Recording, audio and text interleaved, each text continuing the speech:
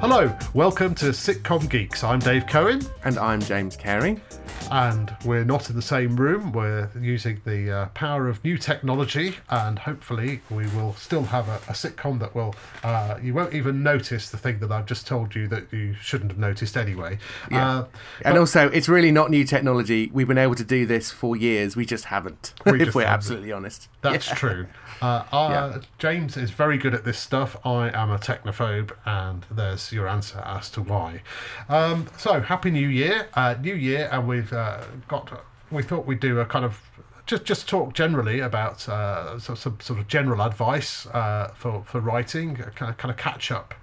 That's something we haven't done for a while, so it's worth looking at. Especially, I was thinking in relation to the Writers Guild Awards, which we talked about in the last podcast.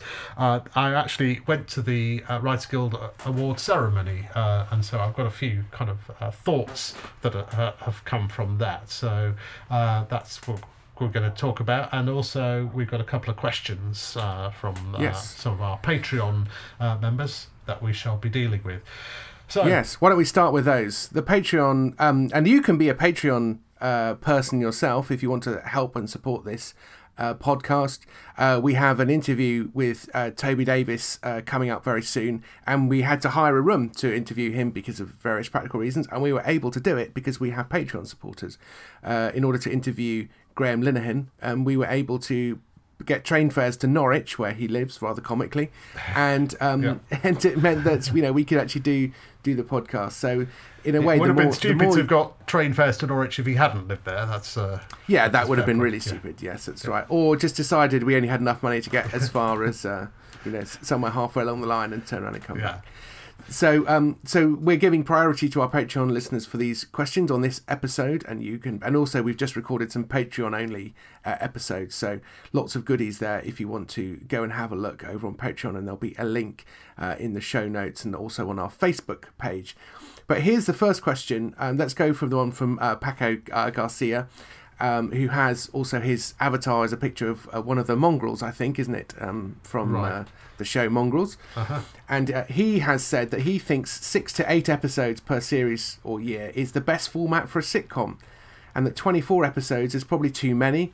He says he's never watched all the seasons of any of his favourite American sitcoms, except maybe Friends, and that was mainly through peer pressure. And apparently Friends is now unwatchable because of intersectional politics. Yeah. And he says I either lose interest or end up kind of hating them. Discuss. I think that's a good one. Yeah. I think first of all, and again, these are all things that are changing, but historically, British sitcoms were written by one person. They were one person's vision, and that one person could just about manage to write 6 episodes a year, which is quite a lot for one person. America, it's more an industry, and they churn out 24 episodes, and they have lots and lots of writers. So that was the difference. Obviously, it's kind of changing. We've been getting more American, and the Americans have been getting more like us. So it's not quite that simple. I've become, through this kind of binge watching culture that we now have, I've become quite a fan of the sort of 24 episodes, especially any show that you can watch with the young kids, having young kids now. Absolutely, yeah. So having got into Modern Family a couple of years ago, we sat and binge watched our way through all 8 or 9 series, or however many there have been, and it's just once you start, I'm afraid it's quite hard to stop. I'm currently ploughing through the Gilmore Girls, which I'm really, really enjoying. So you get so invested in the characters. So if you really like a show, the longer it goes on, you just can't get enough. And if there's enough there, 100+ episodes, then by all means. How about you, James? Yeah, I'm very similar to you in that respect, and I think in a sense we have a different approach to some of our listeners who in some ways treat comedy as if it's wine, and therefore they like to taste wine and enjoy a bottle of wine and then try a different wine. And that's That's fine. Whereas we would treat comedy more like beer, which is we like beer and we know that we like that beer, and when I fancy a beer, I want to know that I'm going to like the beer. Yeah. And this is partly why I don't watch many movies, because every movie is reinventing the wheel to some extent. And I find after half an hour of watching lots of movies, I just think, I don't think this is a very good movie. And I've just wasted half an hour. And I now have to decide whether to waste the next hour or not, or 2 hours. Yeah. And I just think that the sitcoms that Paco is referring to here is are the mass-produced ones that I would say are more like cookies. They're regular. They're all basically the same, but that's okay because I like cookies in the same way that I like Pringles, and I don't want the Pringles to taste differently halfway through the tube. And so I think if you are sort of using comedy as a way of enjoying yourself and laughing, I think that's where 24 episodes works very nicely. If, however, you are a comedy connoisseur, you like the sort of the story arc stuff, and you like the boutiqueness of a sitcom, and you like the small and perfectly formed thing. And I think we've mentioned in the past as well how we always think that this great, that Fawlty Towers, they made 12 perfect episodes and stopped, and they had nothing else to say, and therefore lots of other people have come after that and said, no, Fawlty Towers only did 12 and will only do 12. Well, they only did 12 because they got divorced. I mean, it was sort of legally, financially, emotionally, psychologically impossible for them to write more. And actually, as you said, I mean, in the old days when sitcoms were sort of more general purpose mass entertainment, they were only doing 6 or 8 because they were written by one person, and it wasn't normal. It wasn't unheard of. I remember when we interviewed Eric Chappell last year, he said that he was part of a writing team for 1 or 2 other shows, or he had other writers on 1 or 2 other shows that he did, and it didn't tend to work very well because it just wasn't really a thing in the UK as it was in America.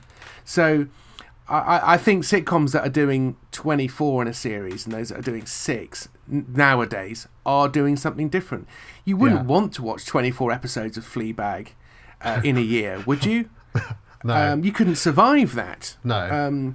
I'm not sure Phoebe Waller-Bridge. I'm not sure. Well, exactly, and that's it's another factor that that I wrote about on my blog a year or 2 ago, was how one of the downsides of moving to the writer-performer thing is that the pressure on the writer-performer is enormous, and it's only unless you're as clearly deranged and motivated as someone like Lee Mack that you can just keep going back and doing more and more and more and more. Yeah. Whereas normally, and he has a small team, and Dave, you're part of that extended team.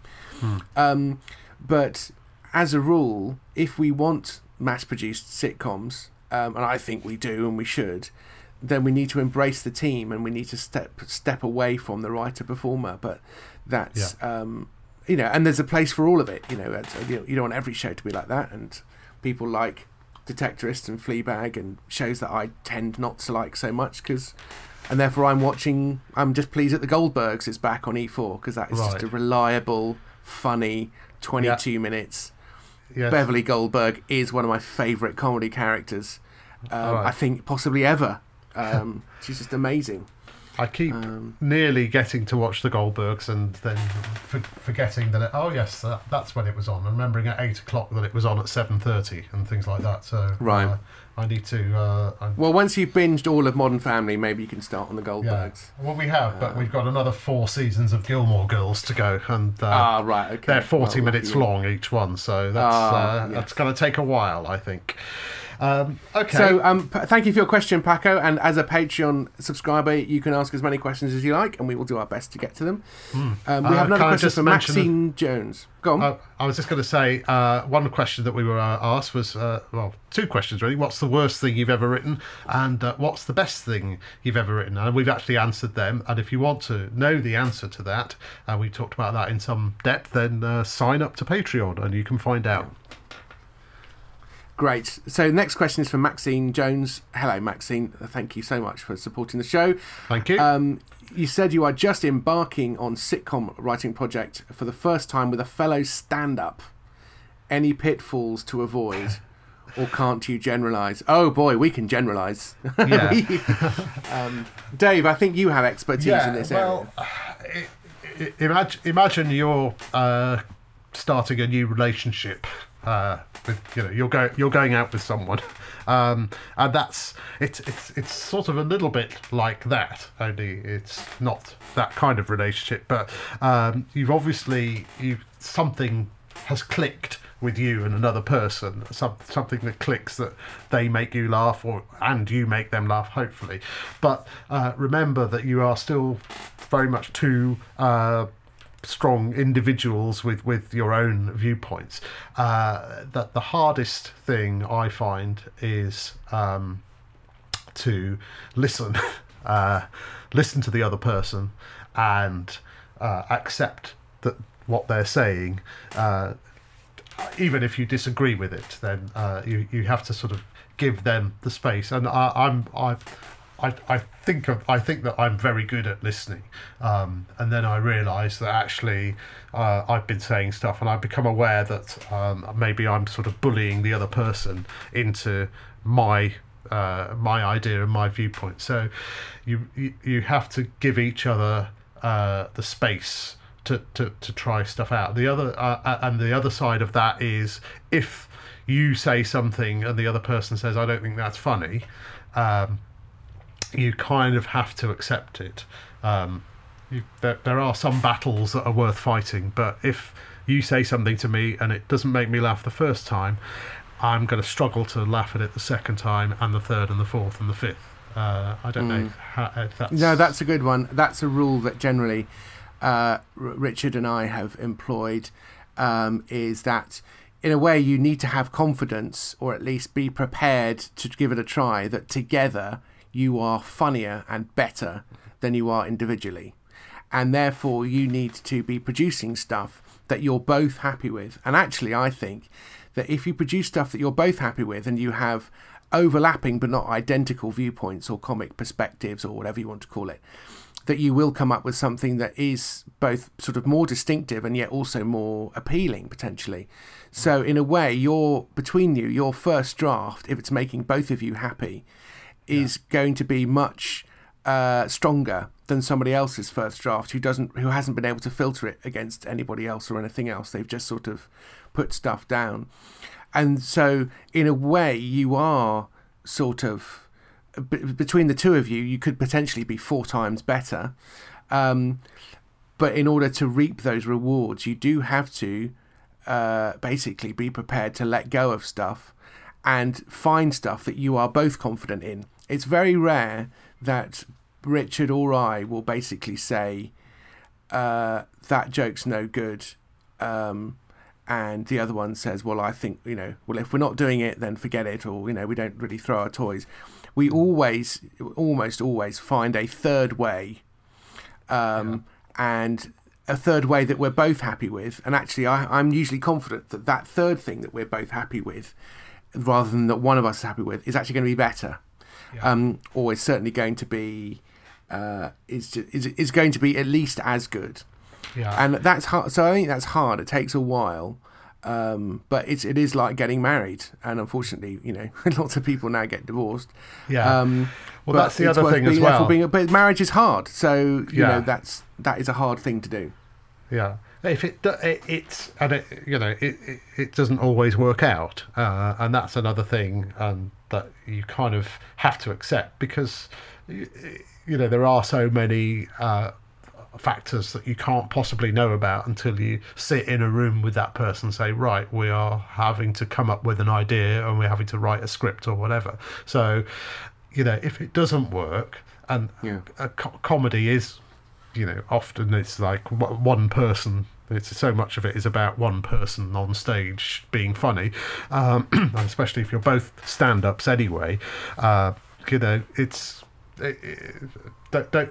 beat yourself up if it's not working straight away. Just be, and enjoy each other's company, enjoy the things that you like about each other as well. So that'll help strengthen the relationship, I think. Yeah. And also, I think be comfortable with the fact that not only are you different in terms of personality, I don't know, possibly gender, philosophical outlook. I mean, all those things are actually a good thing, because otherwise you're just, amplifying each other's prejudices and outlooks. But bear in mind also that you'll be good at different things, and that you're not letting the other one down by not being as good at certain things that they are, and vice versa.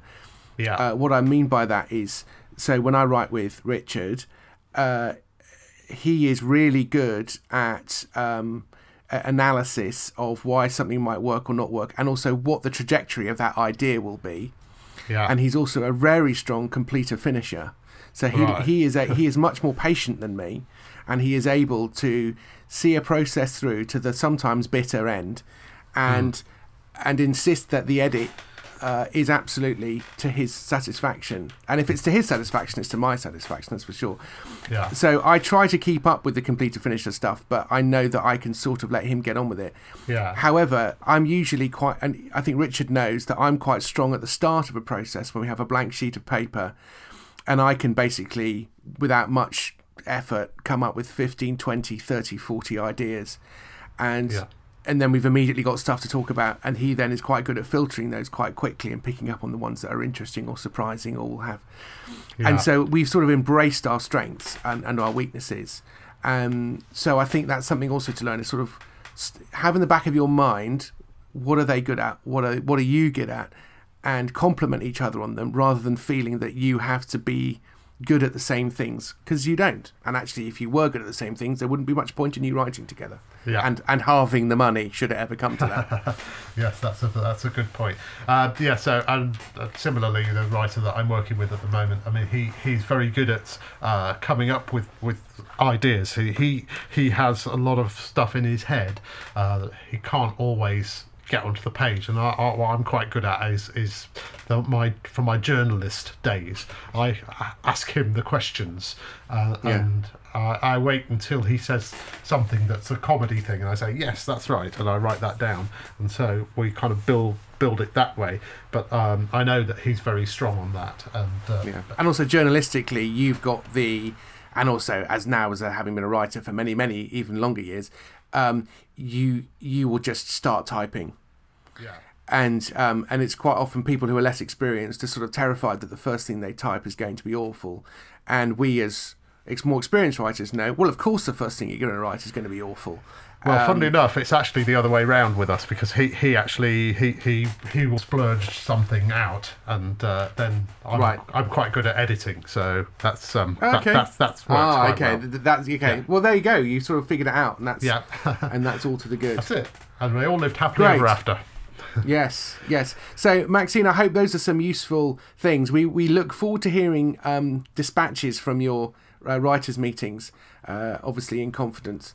But it would be interesting to know I how want that names. pans out. Yes, exactly. We want blow-by-blow accounts. Yeah. So we're going to move on now to talk about the Writers Guild Awards, which we talked about last time, but Dave subsequently went off to the Glittering Awards in London's glittering West End. Yeah, not quite the West End. I went the year before, and they're pretty good, aren't they? They're quite posh, and it is quite feels posh. Like a special thing. And it's quite high profile now, especially now there's no British Comedy Awards, and it's slowly working its way up the ladder of awards that people have heard about. It's not televised yet, but who knows? They have very good hosts. They had Vicky Pepperdine hosted it this time. The reason I want to talk about it, and we've already touched on some of the things in the questions, is because it made me think about just general ideas about writing and things that we often forget. And a few of those came back to us.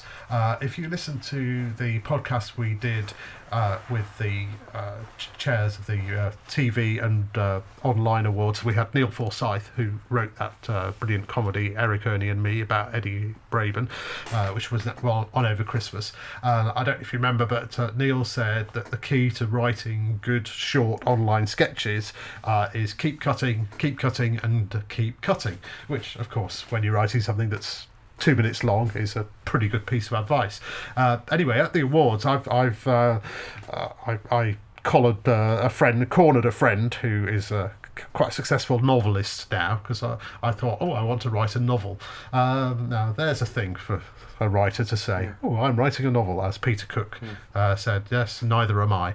I love that line. Yeah, but I sort of I managed to twist her arm. She has agreed she will read my first 3 chapters, and she said the main advice I can give you is keep cutting, which did surprise me, because I thought, you've got to write 80,000 words in a novel. Surely keep writing. But so it basically, it doesn't matter whatever you're writing.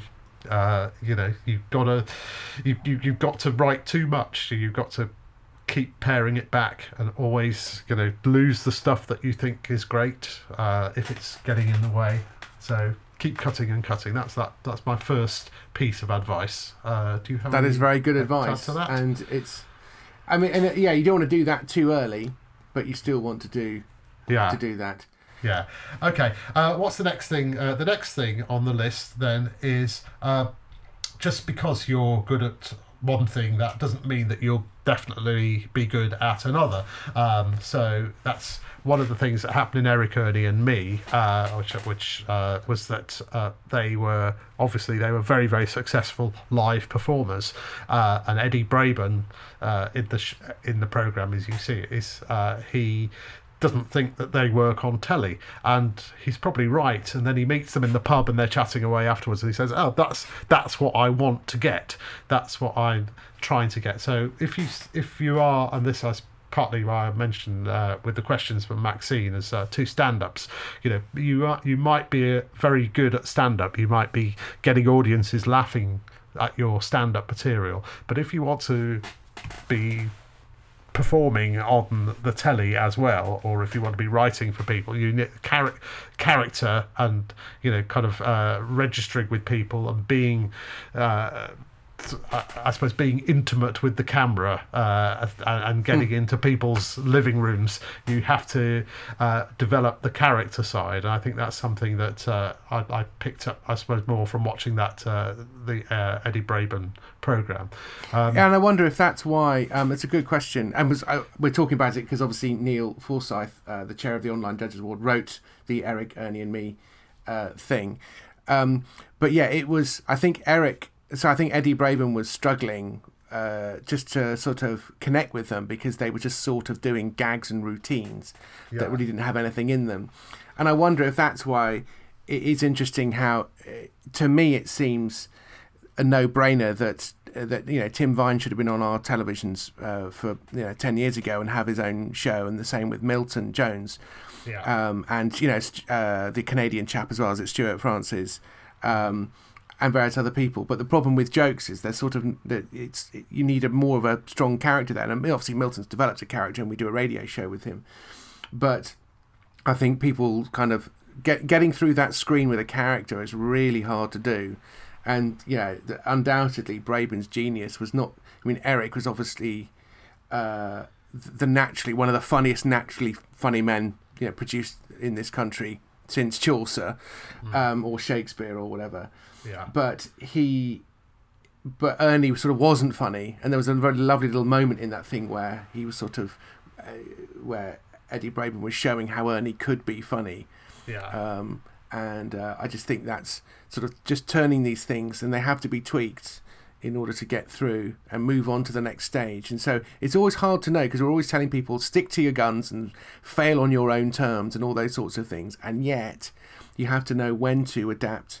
You have to know when to tweak things in order to make the next medium work. Yeah. So, it's a tricky one, isn't it?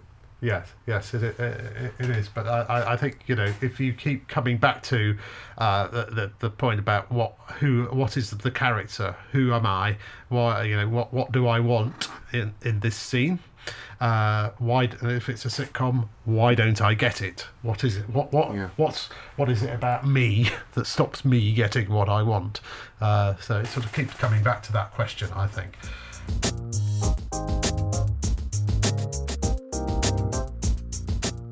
Couple of tributes at the awards, and Paul Merton did a very glowing tribute to Alan Simpson, of course, one half of Galton and Simpson, the great sitcom writers of the 50s, 60s and 70s, Hancock, Steptoe and Son.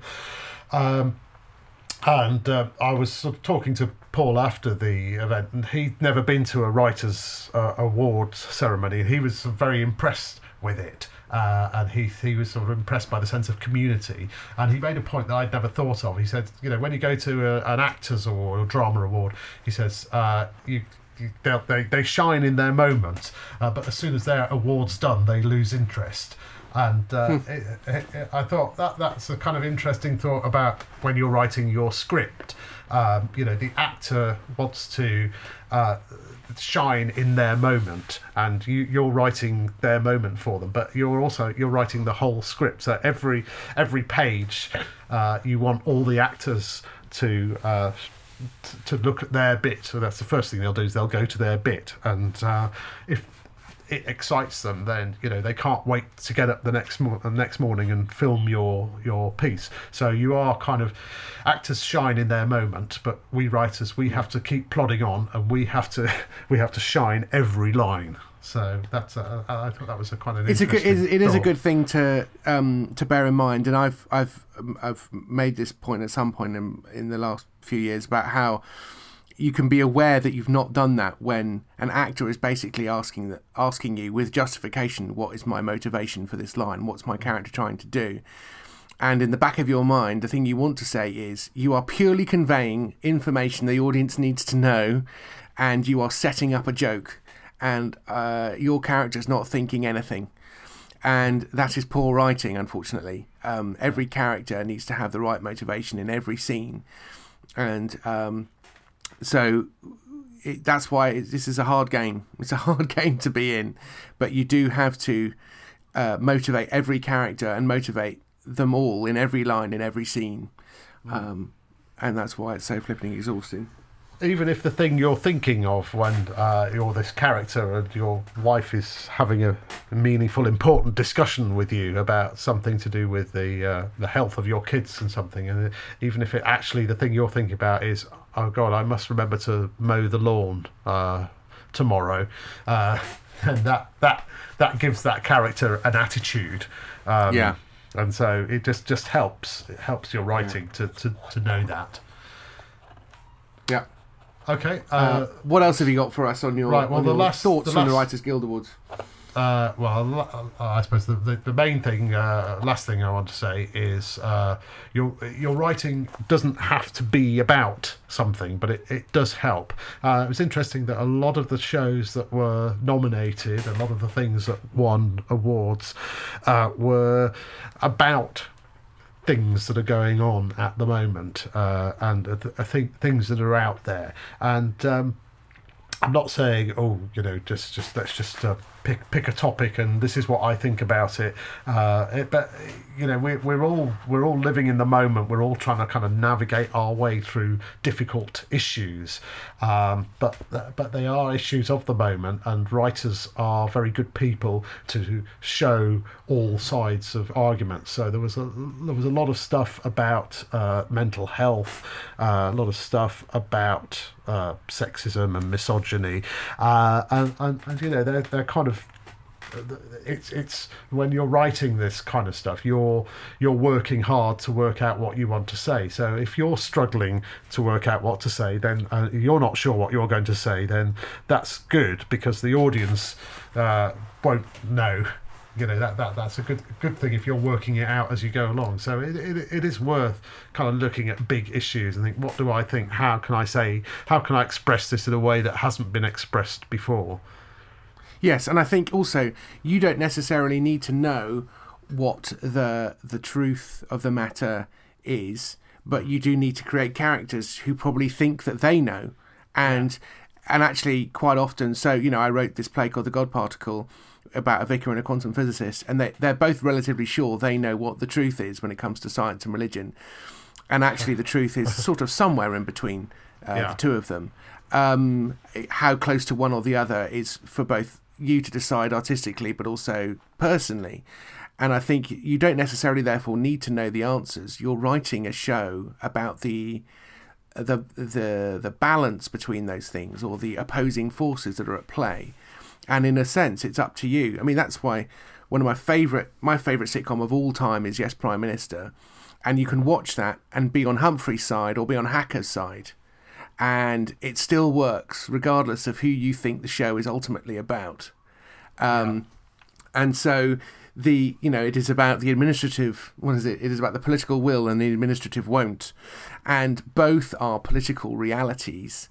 And which, and it's such a great example of a show being about something, but it's not exactly clear as to what exactly the writers think, and I think the writers between them thought different things. Well, exactly. That's kind of what worked. There's a similar thing with Dad's Army, and I remember with Yes Minister thinking how much I loved Yes Minister because it sort of showed up government in all its sort of shocking ways, and then to discover that Margaret Thatcher also liked Yes Minister. I thought, how dare she like the same programme as me? That's impossible. But it's right. The two writers had the sort of different viewpoints. And similarly with Dad's Army, you had Jimmy Perry, who's very much the soldier, the private, and David Croft, who was officer class. And that show appeals to both sides because both sides were there very strongly. And I think that's one of the reasons for the enduring success of Dad's Army is that it still, I think it appeals equally to Brexiters and Remainers. And that's probably why it still resonates all these years on, as James keeps pointing out, is the most popular comedy show on the BBC, on BBC Two, has been for the last God knows how many years. Yeah, is Dad's Army. Yeah, it wins every time. Yeah. And it goes back to what we were saying to Maxine earlier about working with somebody else, is that if you have those two different perspectives, you're naturally going to write some characters better than your writing partner because you identify maybe more with them, or you're able to exaggerate the failings of the characters that you don't like and don't sympathise with. It's actually harder to make characters you agree with funny. So, and therefore, I wonder if it's a good point what you're saying about writing being about the zeitgeist and stuff that's in the air. And I think that is important, especially if you are a writer and not a writer-performer. It may be that a way of punching through the bias I think we now have towards writer-performer is to, rather than be the star of your show, is to have an issue to be the star of your show. So the show is about something, and so that's how we got Bluestone 4-2 on BBC Three, and almost every other show on BBC Three at the time was a writer-performer show, and they got Josh and things like that. Not all shows, but many, and so we had a show about bomb disposal in Afghanistan and what on earth are we doing there, and what do the soldiers think they're doing there, and. So we researched a world and tried to present that world and all of the contradictions and absurdities of it. Yeah. And so in that sense, the story was the star of the show. Right. And therefore it may be that if you're casting around for ideas or working out which of the ideas you've got that you're going to commit time to, maybe it's the idea that feels most of the moment, and therefore your writing can shine. Because you don't have a one-man Edinburgh show that will shine for you, if that makes any sense. Yeah. Yep, I think that's all good, solid advice. And so I think that's enough advice to get you going through the new year and through to your next commission, whenever it may come. Or even your first commission. But and I think the other thing you wrote down about that in the notes is talking about notes, and the thing that the Eric Ernie and me thing really reflects well, going back to Neil Forsyth's show, is just that notes are just hard to get. And Eddie Braben is beaten down with these notes in the show, brilliantly played by Stephen Tonkinson. Yeah. And I watched Eric Ernie and Me with my wife, and she has to live with me on the days that I get notes. And I think she found it quite cathartic because, Eddie Braben's wife was having to live with a writer who was getting notes and sort of being beaten down and slightly wincing when the phone was ringing. And the boys would like you to make some changes, the producer says several times. Anyway, I'm sure it's still on iPlayer if you have a look for it. It won't be there for long, so do look it up. And you will see a good portrayal of a writer's life, I think. Yeah. I think that's our show. I think so. Is that about right? Yes, actually, one last thing that I would say, the great thing about that show is that it shows that comedy writers are great. We are fantastic people. Thanks, Neil, and thanks, BBC, for showing that as well. Great. Well, you can get in contact with us if you want to ask us questions by emailing sitcomgeeks@gmail.com. We do actually read the emails, so do get in touch. We're on Twitter @sitcomgeeks. And I'm at Sitcom Geek, and Dave, you are at Cohen Dave. Is that right? I am Dave Cohen Comedy. And, Dave Cohen Comedy, sorry. Yes. And also we've got our Facebook page, which is Sitcom Geeks, surprisingly. Yes. Yeah.